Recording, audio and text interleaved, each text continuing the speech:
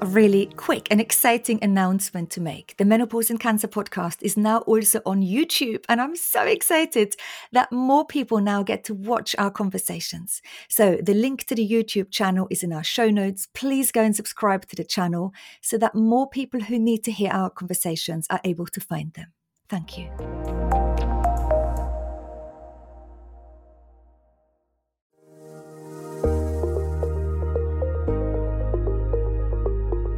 Hi, I'm Danny Bennington and welcome to my podcast. This podcast is for anyone who's been affected by cancer and menopause. I'll be speaking to special guests and menopause experts to help us find solutions to our symptoms and, of course, address the greater picture. We're going to talk about everything from mental health to physical health, sexual health to bone health, and everything in between. Nothing is off limits. Welcome.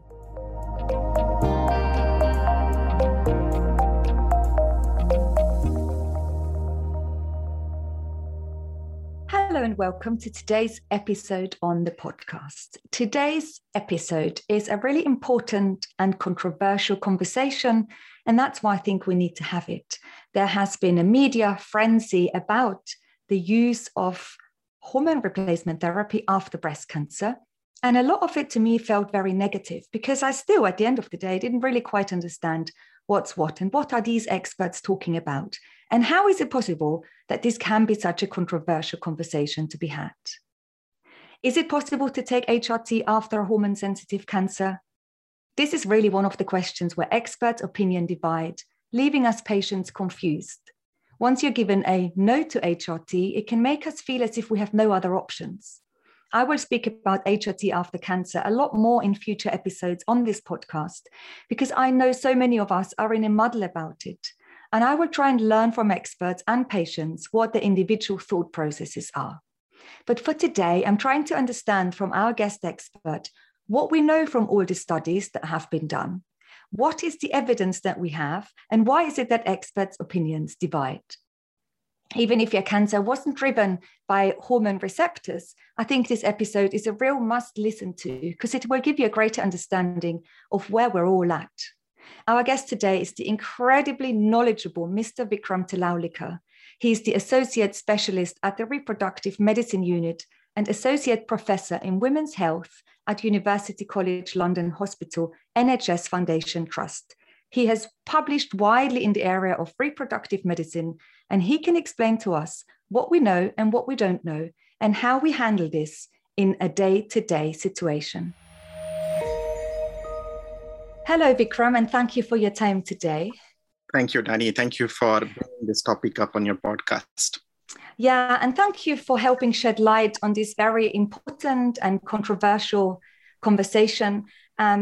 We don't want to leave women feeling more confused and more worried. We want to really help us become more empowered as patients and understanding our options. And that was our aim for the discussion today.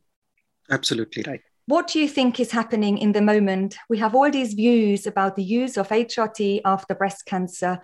How can it even be possible that we have such opposing opinions? Well, at the moment, you're right, there is a bit of a war going on.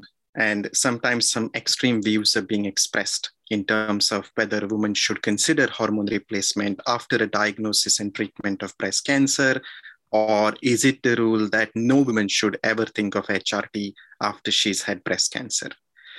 And this basically stems from lack of robust evidence in this area, because as we will talk later on in the podcast today, the number of trials, the number of studies that exist in relation to replacing hormones following a diagnosis of breast cancer are limited, and some of the studies have been open to criticism. And so therefore, there will be always people who will support HRT after cancer. There will be others who will not. What we will try to do today as part of this podcast is really look into what those studies were. What does it mean for women who are having their treatment of cancer, and take it from there. That's wonderful. So to help us understand a little bit, we have a whole host of women listening to this after breast cancer. Many of them are on a long-term anti-endocrine treatment like tamoxifen or aromatase inhibitors. And then obviously there are women like me in surgical menopause after radiation. But when a woman is on tamoxifen or aromatase inhibitors, can you just explain to us what those treatments are for?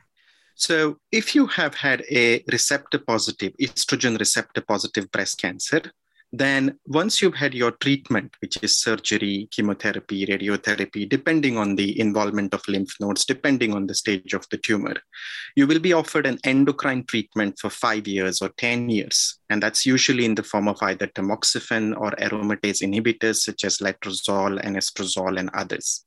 The whole principle behind these treatments is you want to block estrogen in the body, because if you had a tumor which was responding to estrogen, receptor positive, if you have estrogen coming back in the body, or whatever estrogen you produce on your own from fat tissue or from ovaries, then if you block that, you're going to reduce your chance of recurrence.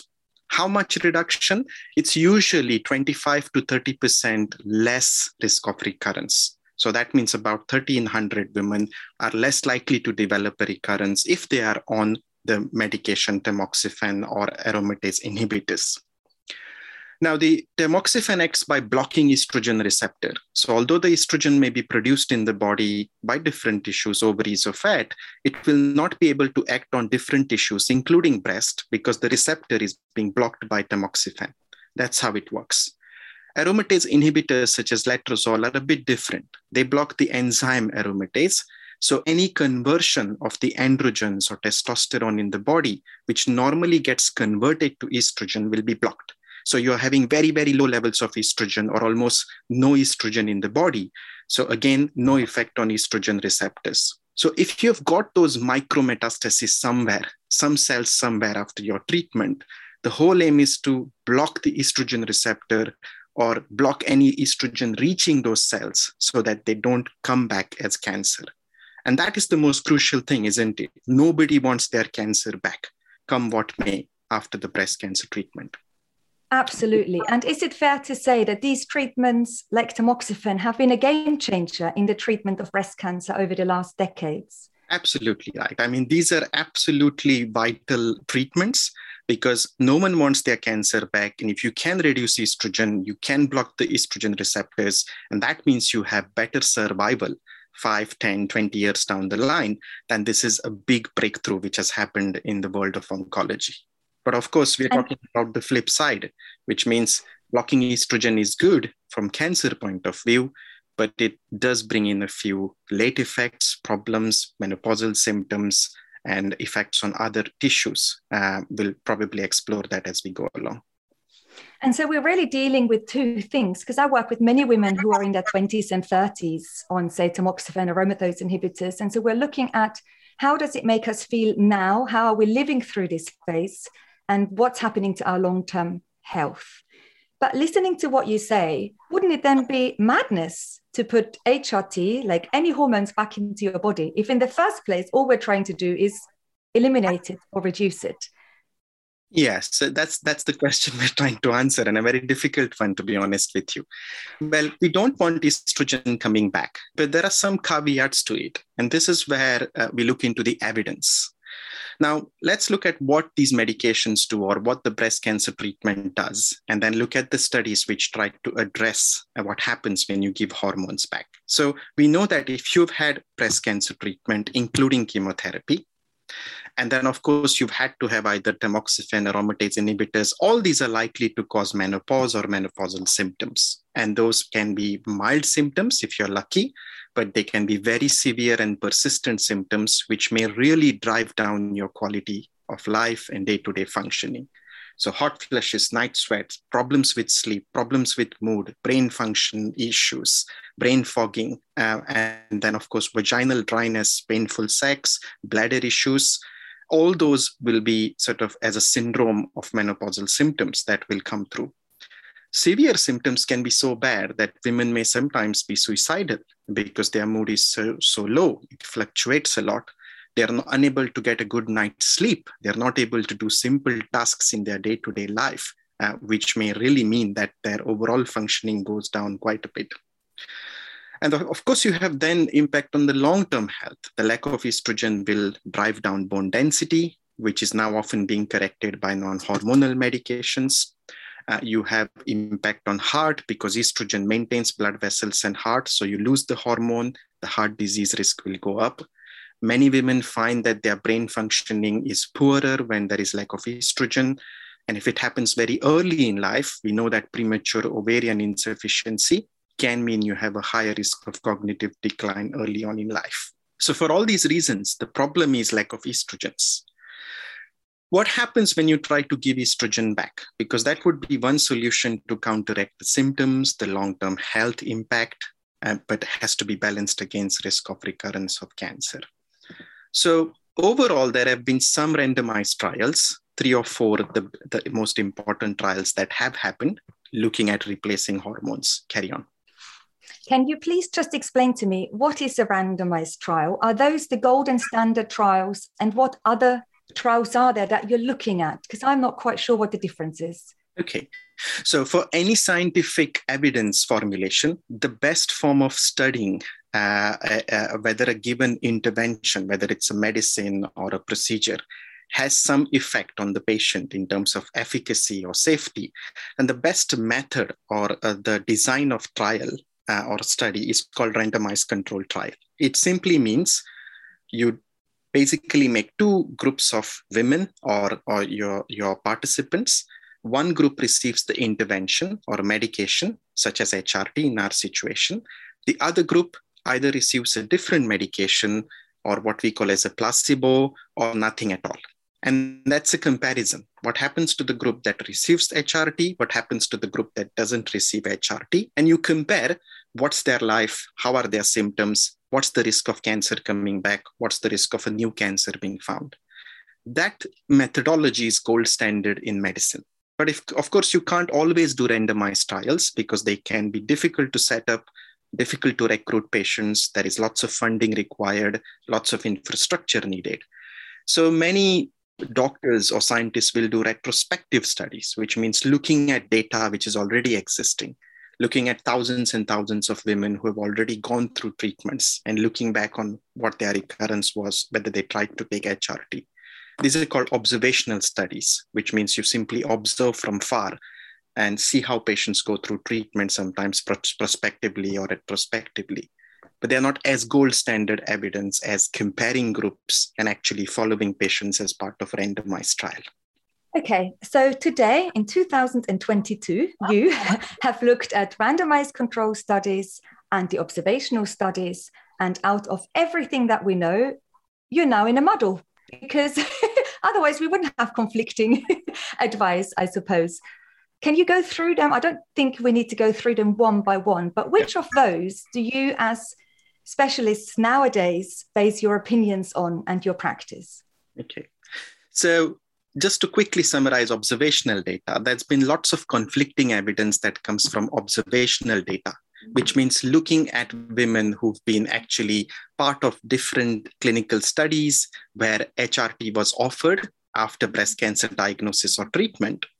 And if you look at that, you often find conflicting results. Some studies have said HRT will increase the recurrence risk. Some studies are not showing the same results. But because they are observational, there are a number of confounding factors, bias, problems with accurately identifying patients whether right for the studies. We will keep them to one side. We'll park them for now. The ones that we focus on will be the randomized trials because that's the gold standard evidence in scientific terms. There have been very few randomized trials in the area of HRT after breast cancer. The big 2 were something called Stockholm trial and the Habits trial that happened in Sweden, which started around 1997, and the studies got closed prematurely around 2002, 2003. What those studies were, they were looking at HRT given to women who had early breast cancer, which was treated, and then giving HRT and following them up every 6 monthly, 1 yearly for first 3 years, 5 years, and then longer up to 10 years. The Habits trial had about 350 plus women. The Stockholm trial had about 170 to 190 participants in each group, where they had 2 groups of control and the intervention. And as they followed up patients, they offered them HRT, whether it was cyclical in one study, continuous in another, and they looked at what was the recurrence for these women who were taking estrogen-containing HRT after they had been treated for breast cancer. After the initial studies were looked at and the results were looked at, it was thought that the group that had received hormone replacement had higher number of recurrence events. So the cancer came back for more individuals in the group that had the HRT as compared to the one that did not. But the numbers were extremely small. They were something like 26 in the intervention group and 8 in the control or the non-HRT group. Now, you're talking about tiny, tiny numbers as compared to millions and millions of women who will be diagnosed with breast cancer and be treated over the next 10, 20, 30 years. But nevertheless, the study is where we go by. And so when you looked at the numbers, you thought that, yes, HRT causes increase in recurrence.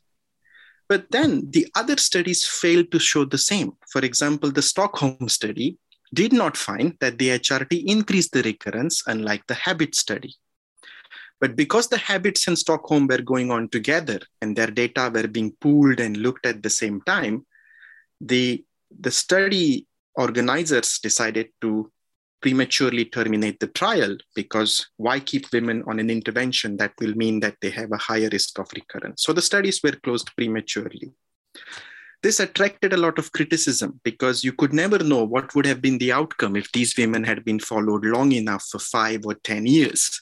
In fact, the Stockholm trial group continued to have some surveillance on women and studied them up to 10 years and found there was no difference in the risk. Also found no difference in mortality risk from breast cancer in both Stockholm and HABITS trial. And so you can argue that the conclusions were based on a very tiny number. Some of the hormones that were used as part of HRT, for example, the medroxyprogesterone, a synthetic progestogen, was used in very high doses, 20 milligrams, for example. The estradiol was used in quite a significant dose, 2 milligrams, while many women now get less. So there were lots of methodological issues, the type of hormone used, the amount of the hormone dose which was used, that the studies were prematurely stopped. The numbers were very small in comparison to some of the bigger studies we use for other medical interventions. And for all those reasons, one could criticize that small amount of data or the conclusion from 1 or 2 studies is now being extrapolated to stop millions of women accessing hormone replacement for the fear that the estrogen may bring back the cancer for many of them. So that's where we are. Wow. Doesn't it make you, as a real expert in this field, when you entered this and when you started to study and really immerse yourself in all this, doesn't it make you feel really uneasy?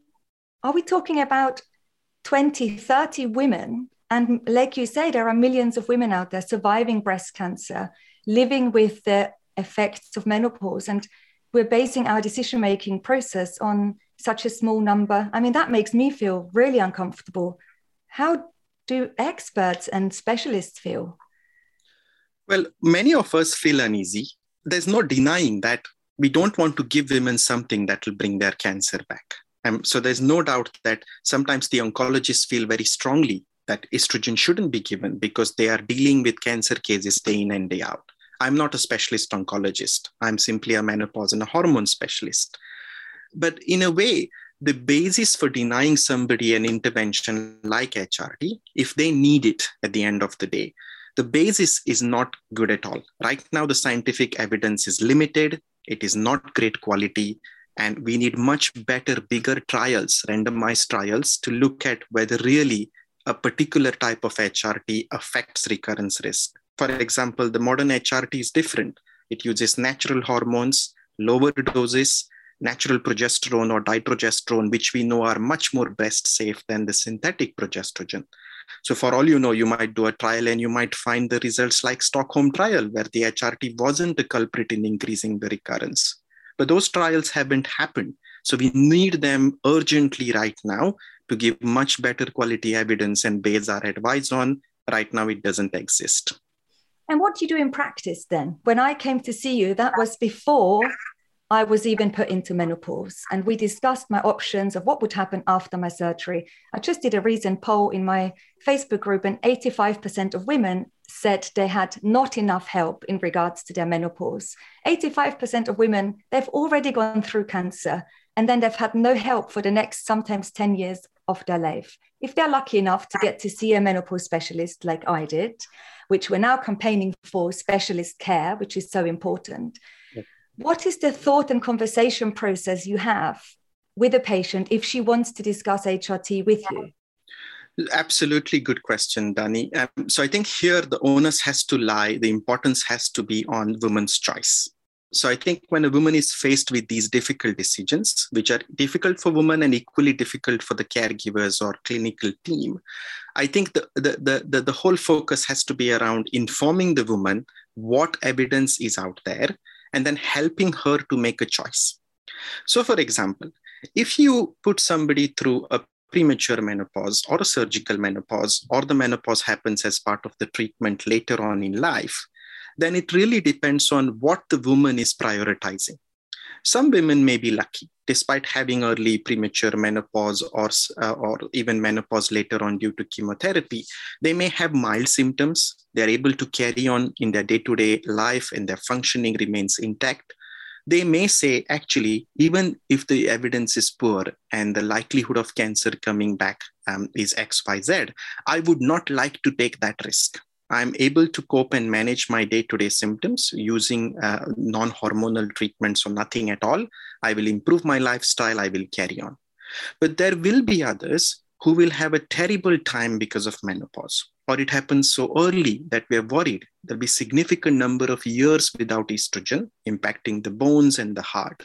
And in those women, often the counseling happens to say, do you think that your symptoms are horrendous? Do you think you're not able to cope with life? Are the symptoms really taking any joy out of your life?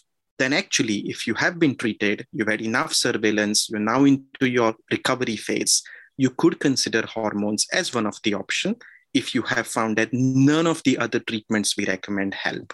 And it is for the woman to decide in that situation, I would rather get quality of life, protect my heart bones over a long period of time, then go by that small increased risk of recurrence. So I think it's women's choice, and this is what we should be giving women a choice. The critical bit is give accurate information. Don't say that HRT is safe for all. That's not right. HRT has been shown to have small increased risk of recurrence, but the data are questionable. The trials haven't been robust. And let the woman decide. Many women still choose HRT because they're just unable to function on their day-to-day life. And if you've had enough surveillance, you're out of your treatment, you've completed the requisite bit of your breast cancer treatment, it is one of the options when you've exhausted everything else that doesn't work.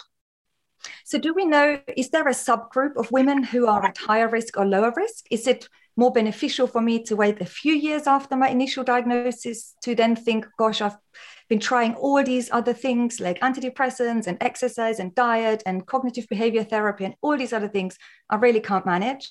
Or is it better that we start quite soon on the HRT, or do we even not know that?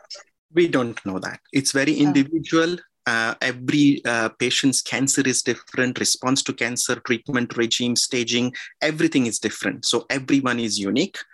Generally, what we recommend is that if you've had treatment for cancer, wait a couple of years at least. And that's because you're still in the phase of recovery from all the onset of surgery, chemotherapy, if required radiotherapy. You still want to wait enough to make sure there is no early recurrence. You want to make sure that you've gone through the initial side effects and the initial acute effects of the treatments that you've had. Your surgery has healed.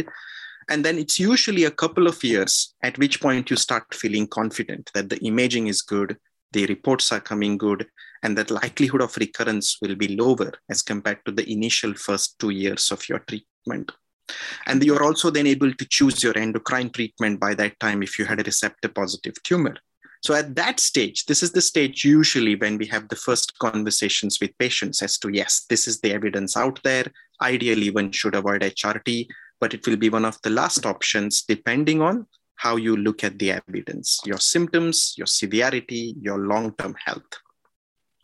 So when you have conversations about shared decision-making and a woman comes to you and wants to discuss the use of HRT after her cancer, do you and the woman make the decision yourselves, or do you include other people of her team into that conversation? Like the surgeons or the oncologist? Or again, very good question. It's always good to work together. So luckily, we have a very good breast team at the places where I work in the hospital, but I would expect the same elsewhere in the country, that it should always be a shared decision making first between the hormone specialist and the woman, and then go together to the oncologist to say, hey, this is the situation. We've tried everything non-hormonal. The symptoms are terrible. The quality of life is going down. We've had a discussion that there is evidence out there, but the quality of the evidence is poor. So it's difficult to decide one way or the other. The woman has made a conscious choice after understanding that she wants to start HRT. And then it's dialogue with the oncologist. How best can we optimize it? What should be the lowest dose of HRT we can decide? What type of hormones may be the most friendly? And can the oncologist then suggest maybe tamoxifen, aromatase inhibitors, something else that can be changed? Say some women will only need vaginal estrogen, and sometimes they get switched from aromatase inhibitor to tamoxifen. That helps. So things like these are always better done in liaison. It's always good to work with the oncologist. A small caveat is that there may be difference of opinion. The oncologist may say, no, I'm absolutely not going to recommend HRT. And fair enough, sometimes the oncologist will really focus on cancer, and even that small evidence out there may prohibit them from advising HRT. Then again, I say to the woman, this is between me and you decide whether you would go against the opinion of oncologist. They've given their case to you. I would take it in this way, X, Y, Z. And then the woman is the final one who makes the choice according to me. wow, I love what you said at the end, and we're going to leave it at that, because it really helps me understand that it is our choice, isn't it? It is a very personal and very difficult decision-making process. And I can understand that with the guidance of a specialist like you, it can be made a little bit easier. I'm not saying it's an easy decision to make, but with guidance, it can be made a little bit easier. And I guess the best thing for anyone listening to this, for me to say, is try and get on the list to see a menopause specialist on the NHS, however long the wait is, because then you can have a conversation that is about you, your type of cancer, your history, your risks and your benefits. Would you agree with that? Or? I completely agree, Dani. I think it's more than just going and taking HRT. I think it's understanding what's out there and then making a choice for yourself. Many women I know, or in fact, majority of women I know following breast cancer still don't want to take HRT. They don't take HRT and manage without it. But there are a handful of patients and others who will find that HRT transforms their life. They're happy to take that small risk on board, but they cannot function without it. So I think it's very individual. Fully agree with that. And I love how you talk about it, because this is a very non-judgmental, non-personal conversation we've had. And it's possible to have these conversations, whereas everything I see out there in the media is so loaded with emotions and personal stories almost. And so thank you for making it so almost matter of fact, and like it's a good decision-making process that we can all embark on should we want to discuss it with someone. My pleasure, Dani. All let's hope is that we get lots of funding, we make some very good randomized trials in future, and nail this question once and forever in the next, hopefully 5 or 10 years. Fingers crossed. Is this maybe what you've got as part of your career plan? Hopefully, yes. I mean, a few of us like-minded scientists or doctors who work in the menopause area are really trying hard if we can set up a collaborative to look at a big trial and invite women to participate to get to the bottom of, does it really affect recurrence, the HRT or not? Let's see. Thank you so much for that wonderful interview. Thank you, Vikram. Thank you, Dani. Thank you so much. Well, I have no idea how you're feeling right now and if this conversation has been helpful. I know sometimes it can feel really overwhelming, especially when we are told that there is so little evidence for either argument, really. That doesn't make me feel very good. It doesn't make me feel empowered. And yet we all have a choice, like Vikram said, in really deciding what is right for us. And I think what's crucial for me is that we need to be guided by menopause specialists. And maybe the only key takeaway for you after listening to this conversation was okay, I need to get myself on the waiting list to see a menopause specialist on the NHS. You can go onto the British Menopause Society website. There is a finder tool, find a specialist. You can put in your postcode, and you can also be referred outside the borough. And these clinics are there to support women like us. And so it's really important to think, has anything that Danny and Vikram have been talking about, is anything relevant to me? Do I want to take that back to my team? Or maybe it was enough for you to listen to this and you know exactly where you stood. And sometimes it's important to take a step back. We don't need to make decisions immediately. We've got lots of times in our lives where we're really actively trying to do something about our symptoms and menopause, about all of our long-term health. And then there are phases and months where we really need to take a step back and we can focus on the essentials. And that is moving lots, eating well, reducing our stress levels, because we know that has a really big impact on not just how we're feeling now, but also our long-term health. I really believe exercise needs to be prescriptive. I think eating well is so wonderful because it just not just makes me feel good, it just also makes me feel that I'm actively supporting myself now and my future Danny as well. And so maybe it's good to step away from all of these difficult conversations and focus on what you can control right now. Become active every single day. But I do hope the information and the conversation has been helpful today. And if you can share that with all the women out there who are feeling very confused with what is going on at the moment in the world of social media, then share this podcast with them, because I think it might just be exactly what they need to feel a little bit reassured about how much, or should I say how little, we know.